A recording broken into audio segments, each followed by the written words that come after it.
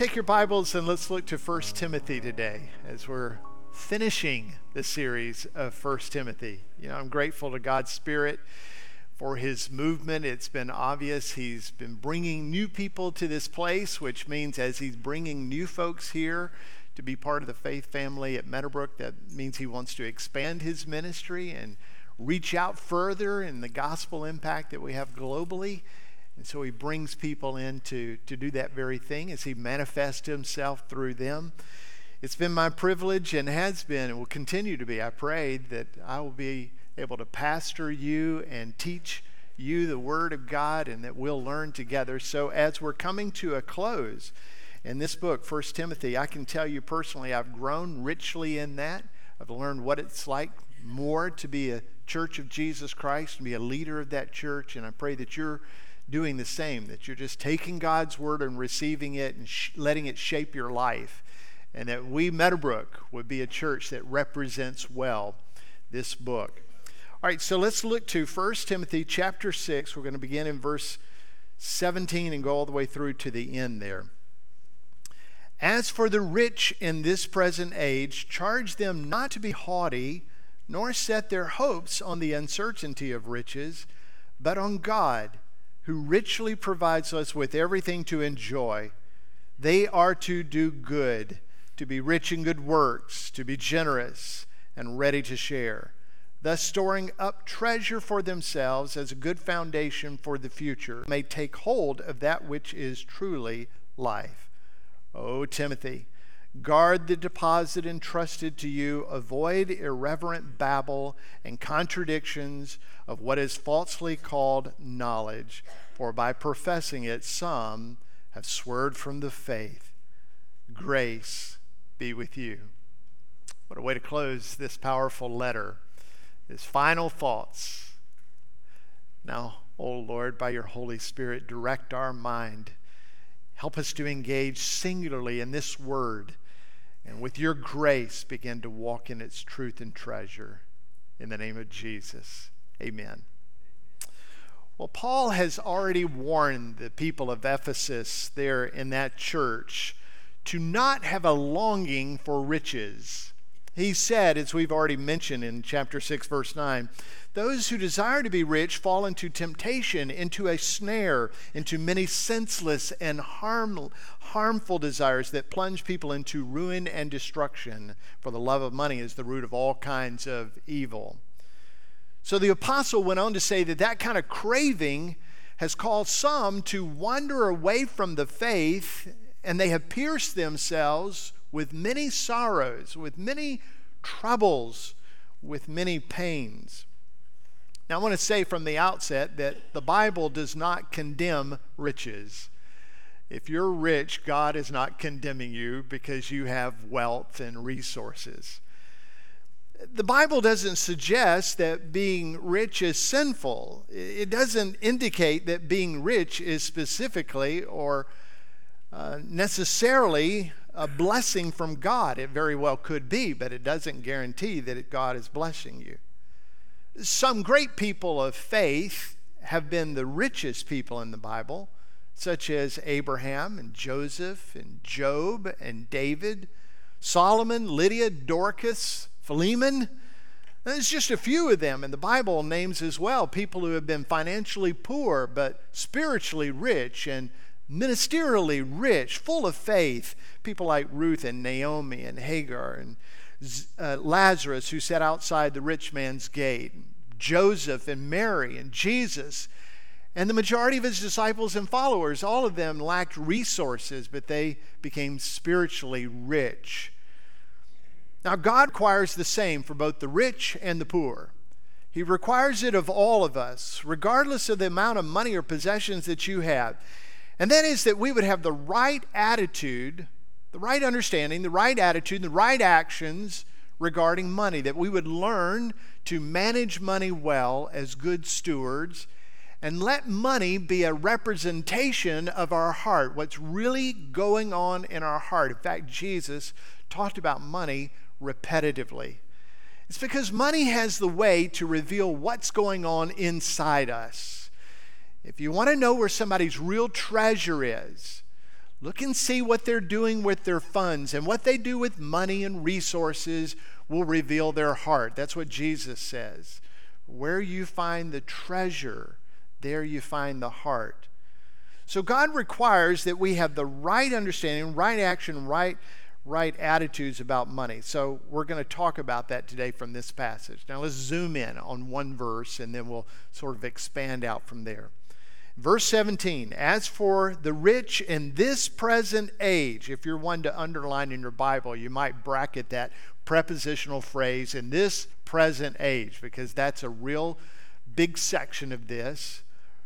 As for those who are rich in this present age, charge them not to be haughty. You might circle that word haughty, nor set their hopes. Circle that on the uncertainty of riches, but on God. I would double underline that, who richly provides us with everything to enjoy.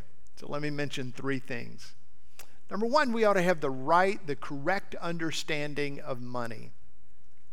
And that's what he's saying when he says, remind them who are rich in this present age. I think what he's saying is, get the right understanding. Because the current state of riches is in flux. It will only last in this present age at best.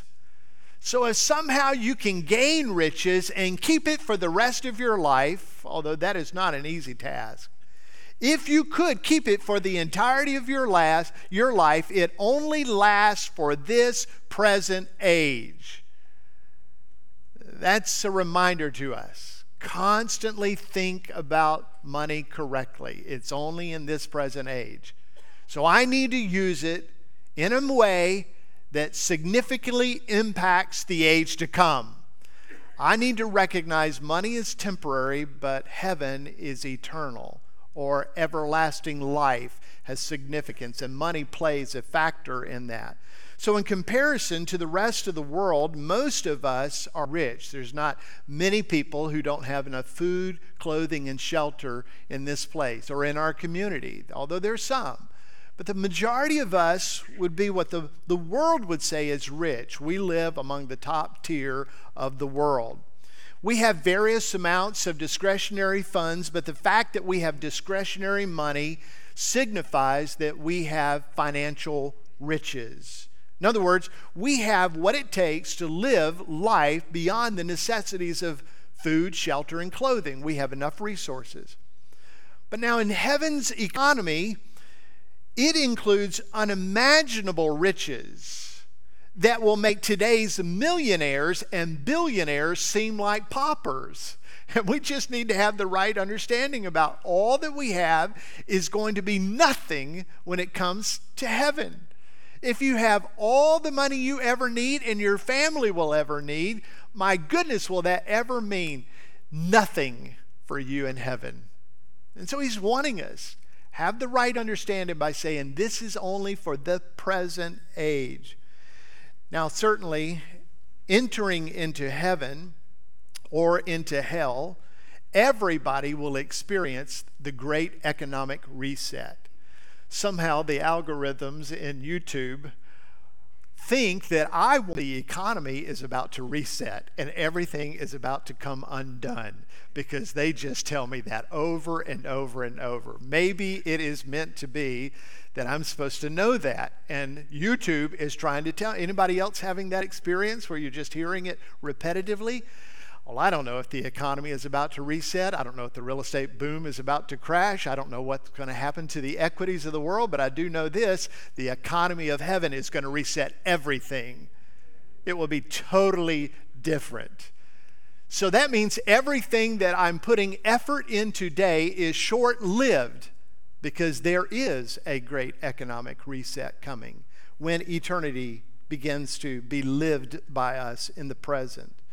So heaven will reward those who are faithful in their service to the Lord and His church, and heaven will pay great dividends for the generosity that we have demonstrated to people who are in need and to the church's ministry that is flourishing around the world and here locally. Heaven pays that kind of dividend and reward and investment and treasure to people who are faithful.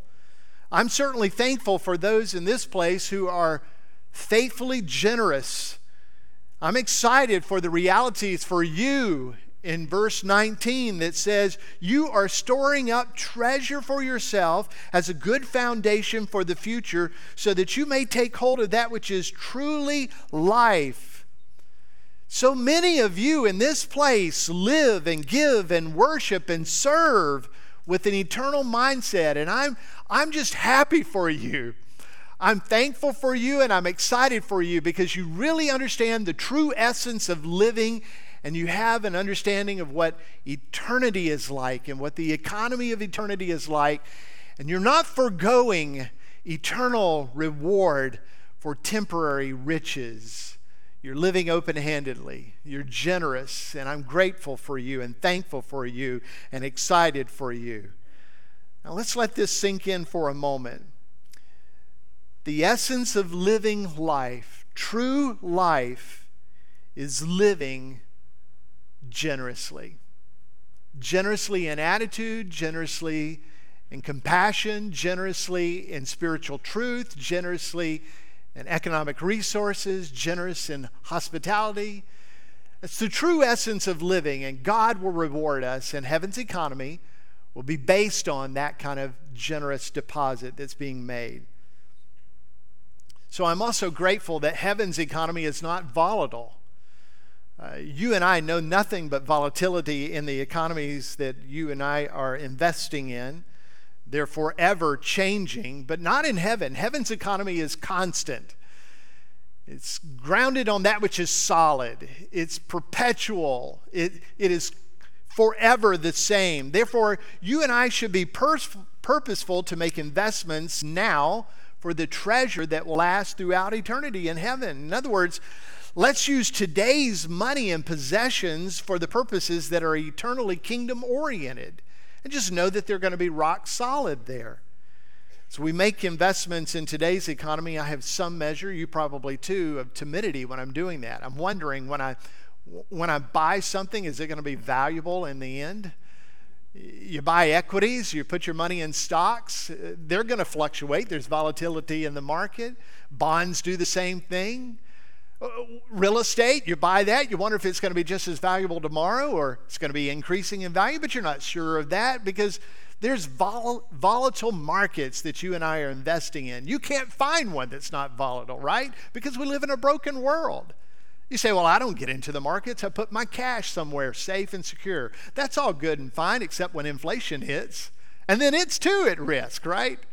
Everything that we know in the economy, but I can tell you there's no volatility in heaven. There's absolutely no instability in heaven. Everything is grounded solid on Jesus Christ. It's like a foundation that is perpetual. I mean, good grief, the asphalt of heaven is gold. How much better can you get than that, right? It's pretty certain that heaven is going to be solid. So heaven's economy is very different from the economy that you and I know about here on earth. The treasures that are stored there are absolutely secure. You can take it all the way to the eternal bank because Jesus said it himself. Lay up for yourselves treasures in heaven where neither moth nor rust destroys, where thieves do not break in and steal. So such truths help us to have the right understanding and attitude and usage about money and possessions so that people's lives are changed and experiences that we have in eternity are wondrously grounded in what we do today. You and I do realize that today's actions have eternal consequences. And that can be good or that can be bad. Make your deposits in heaven. So let's not be short-sighted in using money for its far-reaching eternal impact. Invest for eternity. So having the proper understanding is absolutely essential. And having the proper attitude about your possessions, God wants us to lift that up as well. Have the right attitudes. Now, Paul's going to make 3 imperatives. 2 of them are on the negative and 1 is in the positive. And those 3 imperatives will help us to have the right attitude regarding riches, money, and possessions and how we use it. First of all, he says, don't be haughty. Don't be haughty. Now, haughty is from a compound word. It's translated from a compound word in the Greek language that literally could be translated, don't think too highly of yourself. Don't be arrogant when it comes to money. Money has a way of playing tricks on us. Have you ever noticed that? You ever thought about that? It has a way, if you're in possession of it, of making you think haughty. It makes you think more of yourself than you should. It makes you think more highly of yourself and less of other people. And it is tricky. I mean, this is like a trickster playing something on us that we don't even recognize while it's happening. If left unchallenged, the wicked thinking like I am better than others because I have resources, because I have money, because I have a retirement account or whatever it is, if we let that wicked kind of thinking stay in us, we will surmise that God must feel like we're better than other people as well. Otherwise, he wouldn't keep giving to us stuff. God must think the same thing about me that I think about me. Otherwise, why would he continue blessing me in this way? That is an arrogant, haughty, and sinful way of thinking. And when that comes into us, we need to point that out as being of the enemy, the father of lies, and elevate the word of truth. And we need to recognize that the Lord gives and the Lord takes. We came into this world with nothing. We will leave this world with nothing. And everything that God has treasured into our lives, he says that we ought to be good stewards, good managers of that resource, which means our attitude must be, I need to make a deposit in heaven. What can I do to help and engage and expand? What can I do that will have eternal consequences? Christians must not have an haughty attitude. Jesus certainly didn't.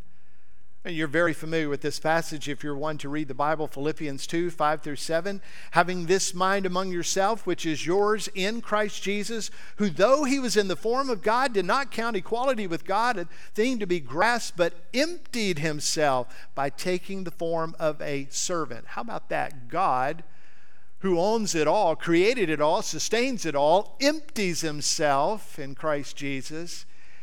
And God, the sovereign, becomes a servant. And who are you? Who am I to think we have haughtiness? We have nothing if it weren't for Christ. And all that we have belongs to him and is meant to bring him glory. Oh, may we have the right attitude about money. May it come from a heart that's being transformed by Jesus. May it come from the nature of the Holy Spirit who dwells within us, which is the nature of Christ, who emptied himself and became a servant. God, forgive us where we're haughty. And we think greater of ourselves because we have some kind of temporary resources that are only going to last in this age. And we think less of other people because they don't have the resources we have. Haughtiness. It was a problem in the church at Ephesus among some, and it's a problem in many a Christian in America today, maybe some of us. So the Holy Spirit commands us not to be haughty. As I was contemplating this thought, I just settled into this truth. Rarely will somebody confess to me that they have haughtiness.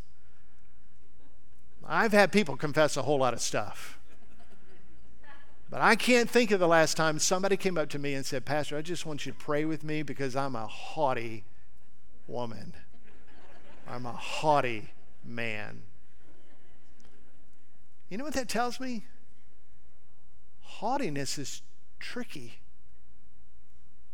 It's easy to slide under the radar. It's easy to develop in us. It's easy for us to have and not really think about it.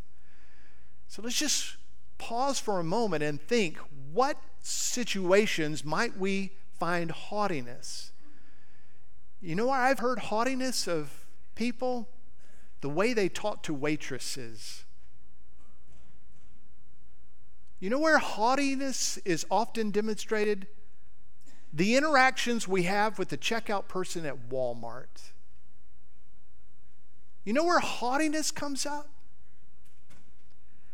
When you're side by side somebody at the traffic light and you look over at what they're driving and haughtiness comes out. Or when you're driving down the road and you see somebody walking alongside of the road, maybe in some area of town, and you have a haughtiness about you. You're better than they are. They're less than you are. Can we just recognize that haughtiness is one that we often don't confess to, but haughtiness is often in us?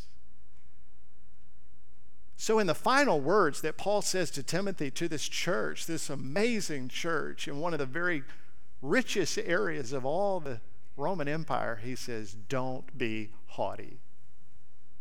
And here's an amazing church in the richest country in the world, has more influence financially than any other country. And in this church, the Holy Spirit of the living God says, don't be haughty. Why? Why is it such a big deal? Why is he so bothered with the idea that maybe we would be haughty? I'll tell you why. Because that kind of attitude keeps us distant from Christ and distant from other people. It is almost certain that neither the rich nor the poor will be impacting each other positively when the rich are haughty. The haughty with resources is not going to go to those who are poor, and the poor you might go to do not want you to talk to them. So he says to this church, who has an amazing opportunity to be on mission for Christ and communicate the gospel well, he says to that church, don't be haughty. It'll keep you from Christ, and it'll keep you from other people, loving them and serving as God would call you to be and do. It's a pretty big deal, isn't it? Having the right understanding about riches, having the right attitude about it, riches. And then he says, make sure you have the right hope. If we're going to have the right attitude, then we need to have the attitude of hope asserted in the right way. So the more stuff we have, the more difficult it is for us not to place our hope in that stuff. One of the examples that occurred to me was COVID was really hitting strong throughout the country back in March of 2020. I try not to make a habit of it, but I look fairly regularly at my 403B account. It's the retirement account that Kay and I have been investing in since we were in our 20s. It is the retirement means for us whenever I'm not getting employed and paid by church. And so I watch that account fairly often, maybe too often sometimes. But in March 2020, it took a sharp fall. In fact, during that time, I wrestled with two perspectives as I looked at the chart. This is literally the chart. You can see the dip there. That's March 2020. And at that time, my soul was wrestling because I'm looking at that and I catch myself filled with anxiety. Now, anxiety and fear is not from the Lord. When you fear, that fear has not come from the Lord. Now, if you have a reverential fear of God, that you have an awe of God, you have a holy shaking in your spirit, very much good. But when I'm fearful about things that are temporary, it tells me that my heart is not positioned right. So I'm just bearing to you what I was struggling with. Maybe some of you were struggling in the same way. I had two major struggles. Number one, I trusted in what the words of Philippians said. The Lord, Randy, will supply all your needs, Christ and his riches and glory. God is going to supply your needs, but at the same time, I'm struggling with that chart and the dip, the major dip that occurred at that moment. And my soul was vexed because, yes, Lord, I trust you to meet all of our needs according to your riches and glory, but the chart doesn't lie.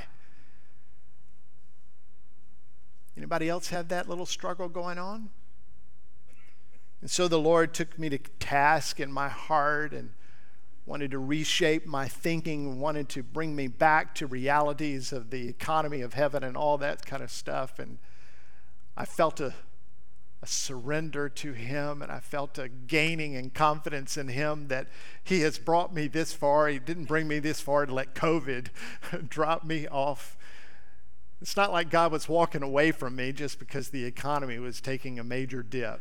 God would supply. He promised He would supply according to my needs. Where I was wrestling is that I wanted more than my needs. Of course, as you can see from the chart, things were changing a little bit. When I looked at the chart now, and I still look at it fairly often, I noticed a great recovery. Similarly, the chart then proves not to be my friend, because I've got this wrangling in my soul, and just being transparent with you, just wrestling. Lord, I know you are the God who will supply all my needs according to your riches and glory, but man, look at that chart. I've got the means to live. Whew. And in the down times and in the up times financially, when the chart is bad, when the chart is good, it still remains true. Randy, your hope must be set on God, not anything else. Forget the chart. Invest well, strategize well, yes, manage well. Check the chart, but don't be focused on the chart with your hope. Your hope is in God. Trust Him for that. Maybe you're struggling in the same way that I struggle. Maybe it is that you and I need to just hope in God. For certainly He is immutable. He is unchanging. You can set your hope in Him because in Christ He fulfills every promise that has ever been given to us. Our certainty is in Christ alone. The worldly possessions are the opposite, aren't they? They change hands oftenly. It goes up, it goes down, it comes in, it goes out, and ultimately it will pass away with the passing of a generation. When I die, my boys are going to wrangle over any stuff that Kay and I may have. It comes and it goes, but God stays the same. May we put our hope and our trust in Him. There's something about eternal riches. There's something certain about eternal riches, and that is they are always uncertain. But it's not like that with God, and it's not like that with the eternity and the economy of God. Yes, today's gains are tomorrow's losses, but today's contribution can be tomorrow's gains. May the Lord help us with those kind of truths. Finally, in this attitude, set your hope on God who richly provides us with everything to enjoy. So God is not telling the rich to divest themselves from the riches, at least not in this passage. He's telling them not to put their hope in the possessions and the riches. The Holy Spirit is calling us to put your hope in God.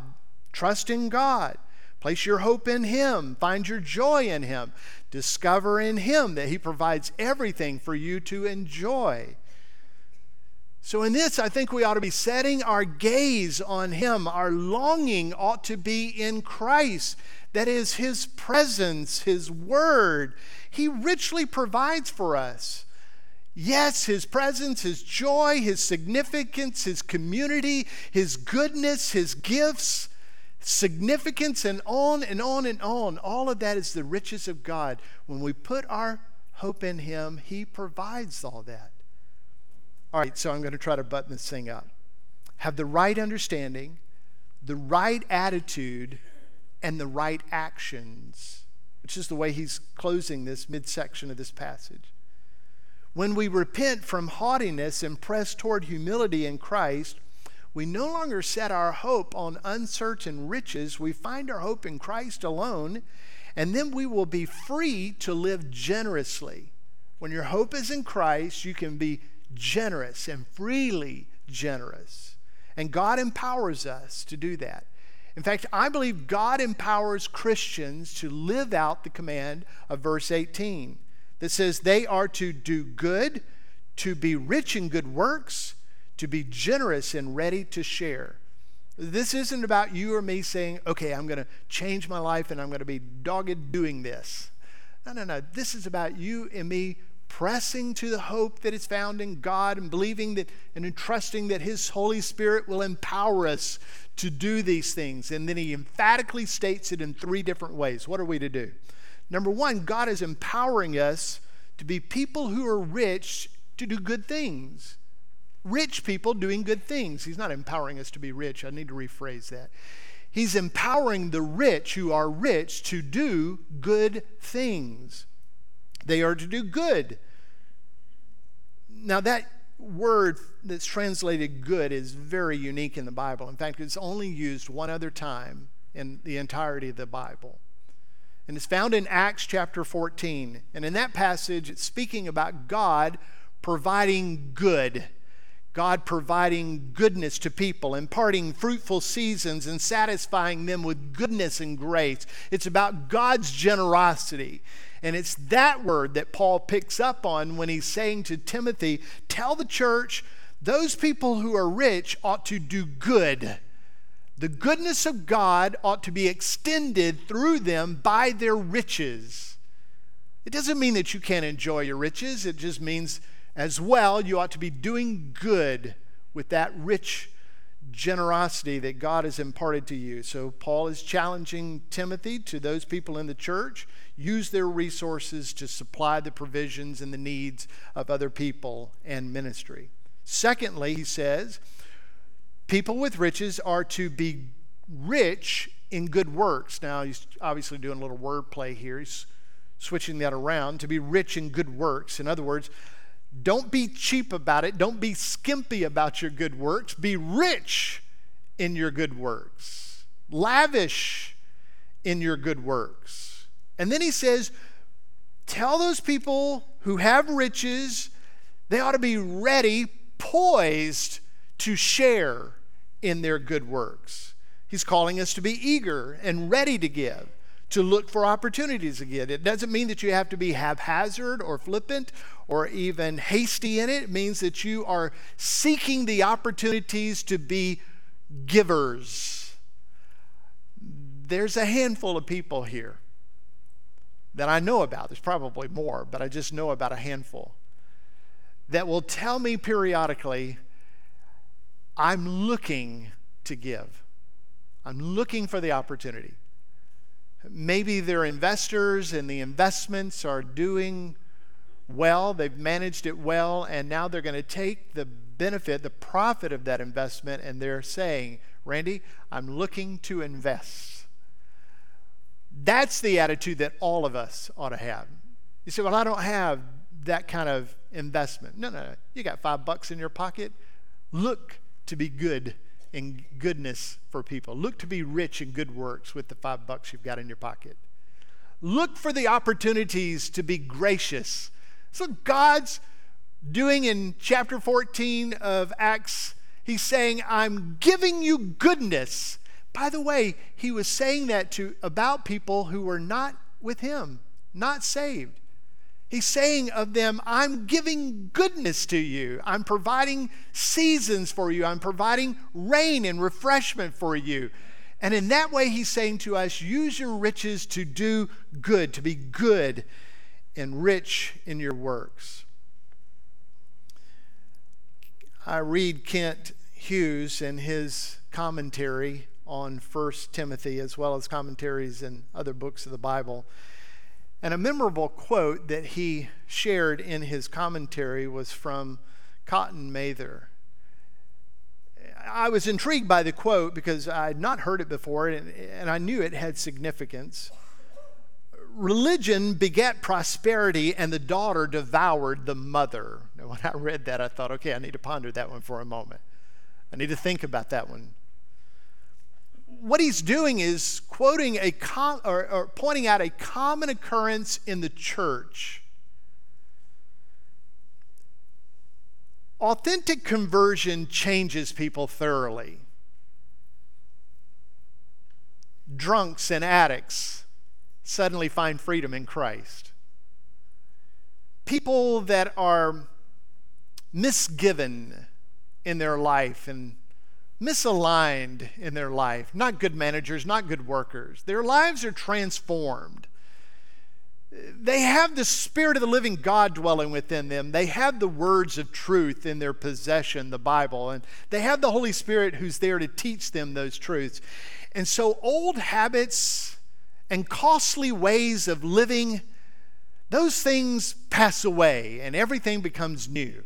And although it's not all the way true, many of them have newfound riches because they suddenly can have jobs, keep jobs, and manage life well and manage resources well. And with that comes more resources. What Mather is pointing out is the very thing that brought prosperity, or the hope of prosperity, or the result of prosperity in their life, this grandness from God and this gospel transformation, can actually turn around and devour them. And it is most often in the second or third generation of the Christian. Maybe God's truth and God's Spirit has brought discipline in your life, brought clarity in the way you think, brought management, stewardship skill into you, brought leadership ability from you, and in turn it has resulted in riches of various degrees, riches. Be careful that those riches don't devour you and your children and your grandchildren. Okay, how do I not let riches devour me? Have the right understanding, the right attitude, and pursue the right actions. Now let's pray together. It's obvious, Lord, that really this passage is not about money. It's about our hearts. Lord, so often is the case that generosity or lack thereof reveals our hearts. Our money and our riches often reveal what we worship, what we serve, and how deeply we love. So, oh God, as your work of transformation is ongoing in us, first in our salvation and now in the work of the Holy Spirit moving in us, convicting in us, and bringing truth into us, I pray that it would be evident that we love you above all, and that anything you have entrusted to us we are to manage in a way that brings you glory and honor and worship. Oh God, may you alone be our hope and not riches. And may it be evident in how we think about and use money. So help us where we're struggling. Forgive us where we're sinful. Reset us where we're wrong, that we might walk in your ways. In the name of Jesus.